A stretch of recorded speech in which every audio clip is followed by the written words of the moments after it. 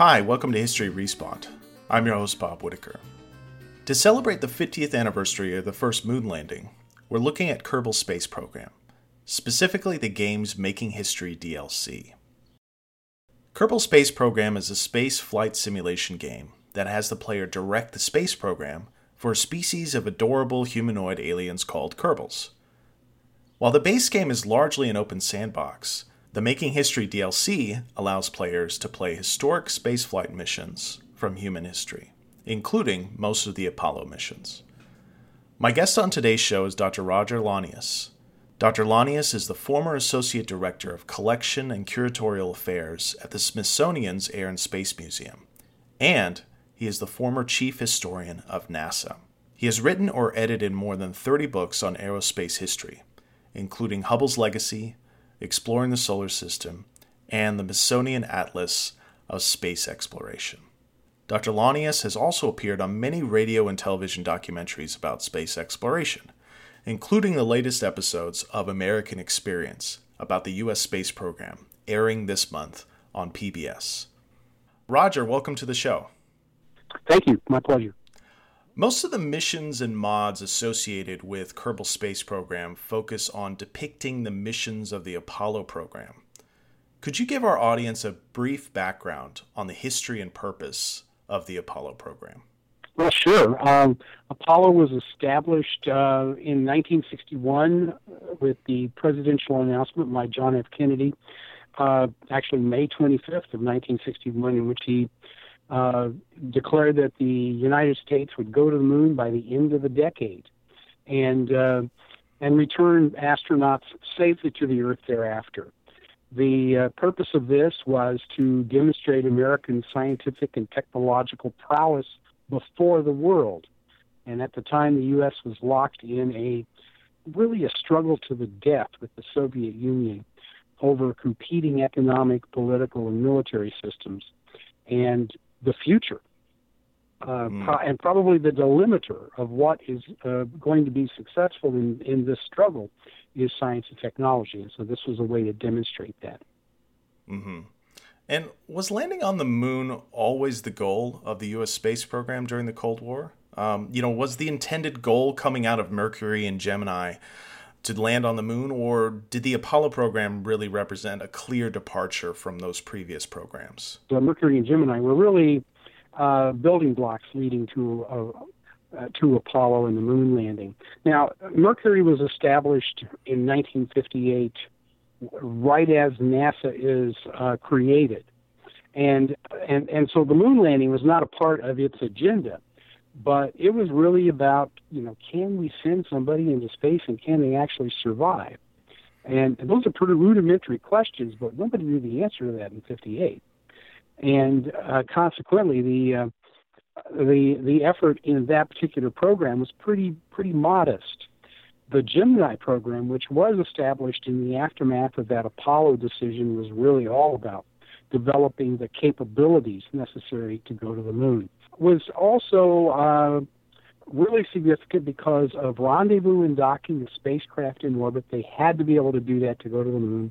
Getting out of the spacecraft and spacewalking, that was really important, or you can't do anything once you reach the moon. And so they had to do all of that, and this gave them the capability to practice. And then, of course, Apollo is the culmination. Mm-hmm. And, I know from teaching U.S. history, there's a lot of emphasis on the decision to go to the moon being kind of a leadership decision. In other words, being kind of directed from the top of the U.S. government, particularly President Kennedy. But was there any kind of groundswell, say, within NASA itself to go to the moon? Was this part of their own objective as an organization? Oh, no question. NASA had wanted to do this from the time it was created. In 1959, the NASA leadership convened a review panel to come up with sort of long-term goals for space exploration. And the steps are ones that, if anybody's followed spaceflight at all, you know them.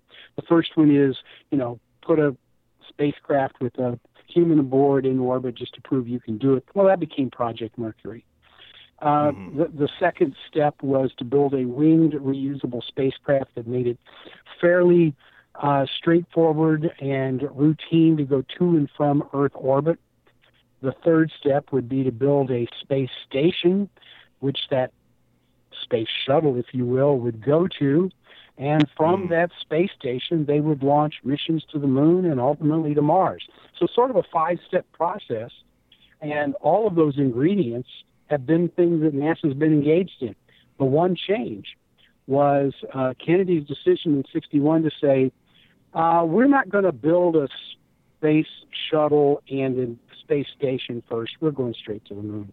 But no sooner is Apollo completed than NASA goes right back to that playbook, and the next item on the agenda is a space shuttle, and immediately after that, a space station. And I would imagine that decision in 1961 by Kennedy had something to do with Yuri Gagarin, perhaps having the Soviets in space first, kind of applying pressure on the U.S. Yeah, no question about that. So there are two events that take place within a week of each other in April of 1961 that really pushed Kennedy in this direction. The first is the 12th of April launch of Yuri Gagarin on a one-orbit mission around the Earth, and the reaction to that. The Soviets, they may not have realized it when they flew him, but he was an enormously popular figure. He was handsome, he was charismatic, all of those things. And so he became the face of spaceflight in this modern era, in this competition with the Americans. And the Soviets really ate this up, and so did the rest of the world. Within a week of that, Kennedy takes a black eye with the failed Bay of Pigs invasion backed by the Americans and the CIA to overthrow Castro. And at that point, those two events, Kennedy said, I have to change the subject. And he directed his vice president, Lyndon Johnson, to find me something that we can do in space that will be spectacular and that we can win at. And the result of that was the moon landings. So we're in the midst of celebrating the 50th anniversary of Apollo 11, which landed the first men on the moon. And this mission is often considered to be one of America's great achievements. But I'm curious to know if everyone at the time was as supportive of the Apollo program. Yeah, it's one of the misnomers that we have when we think back on this. And it's true for even people who were sort of in opposition at the time. They sort of look back at it with rose-colored glasses, and we sort of think, oh, yeah, this was wonderful. Everybody loved it. No, they didn't.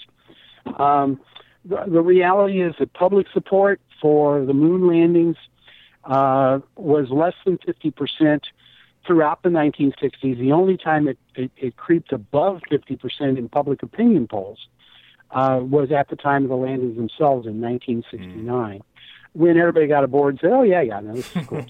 and always it was, and opposition was always couched in, can't we spend our money on something more useful than this particular thing? And politicians on the political left and the political right both criticize it on basis. The political left, can't we use it for social programs? How about, feeding the poor? People on the right said, maybe it needs to go in the military, or maybe we need to give it back as a tax cut. So you find all of this present at the time, and so this particular approach and this concern about it was present all through the moon landing period itself, the space race, if you will. Amitai Etzioni, a scholar at George Washington University, even wrote a book with and he was on the political left, even wrote a book called The Moon Doggle, in which he talked about the waste of money that this was. And it seems like it would have put incredible amounts of pressure on the presidents of the 1960s leading up to the moon landing. I can think of Kennedy, obviously, but Johnson, perhaps even Nixon as well. I mean, what was their response to this kind of problem of the expense of the moon landings? The Kennedy administration, within just a very short time after making the announcement, is starting to worry about the costs. And the president goes to his one and only meeting with Khrushchev in June of 1961 and suggests that maybe they should put this program as a cooperative venture and not something that's competitive. So in the moon race, and we'll do this together. And Khrushchev's response was, yeah, that's something we need to talk about, but there's other things that are more important on the agenda, like strategic arms treaties and a test ban treaty and so forth. But Kennedy revisits that his entire presidency, and in September of 1963 gives a public speech at the United Nations in which he formally proposes that we turn this into a joint program. Just a couple of months later, of course, he's assassinated, and that does not take place. It's a fascinating question, which, of course, we could never know the answer to, as to what might have happened had Kennedy served his first term and then probably would have won re-election and served a full 8 years. What might he have done with the Apollo program? He was very worried about how the Republicans were going to beat him up in the re-election campaign, again, for wasting money. And so he's trying to figure out ways to sort of minimize that. But with his death, Johnson, who was maybe a more supportive person just in general, but certainly recognized that now this was something that you could say, well, this is a tribute to our slain president who wanted to do this, and NASA was, they were never shy about sort of pulling it like a gun whenever people tried to attack the NASA budget. Do you mean you want to end our fallen leader's dying wish? And that tended to turn off a lot of the criticism. But as it was, even so, the Apollo program, while Johnson in the White House protected that particular effort, we're going to make that deadline. The NASA budget starts declining in 1965 and doesn't bottom out until 1973-74 timeframe, when it's less than about a tenth of what it had been at the height of Apollo.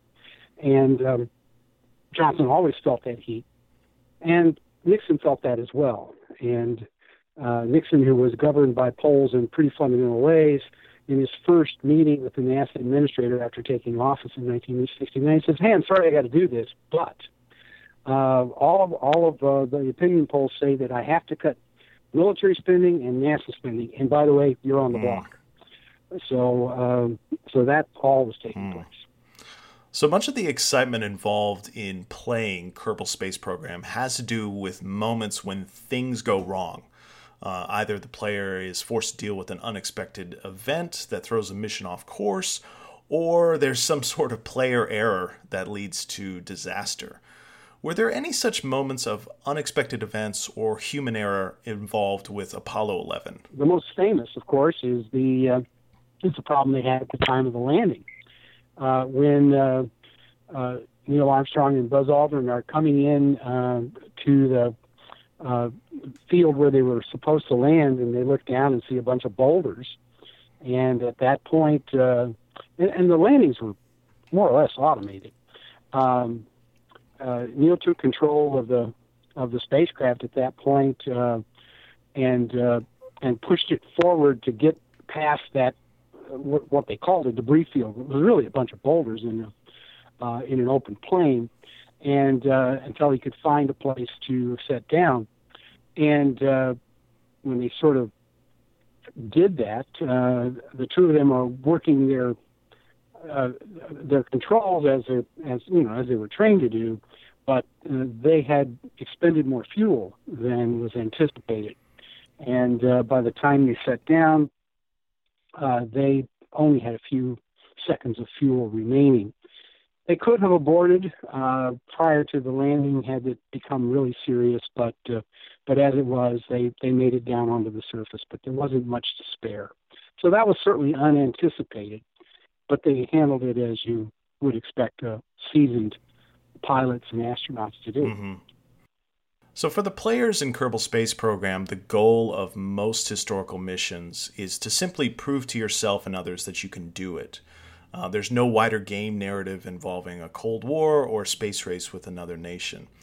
And this is kind of a counterfactual question, but do you think, absent the pressure and competition inherent in the Cold War, that the United States would have even tried to land on the moon? Well, I think probably they would have at some point. The question, and pretty clearly they would not have done it on the accelerated schedule that Apollo was carried out because of that Cold War.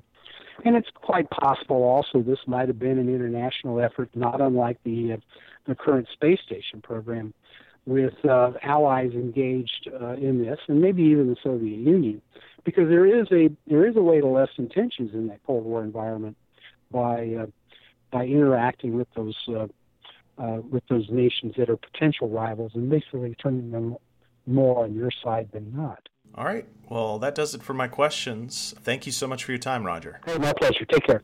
If you enjoy our work here at History Respawn and want to support the show, please visit our Patreon page at www.patreon.com/History Respawn. Until next time, goodbye.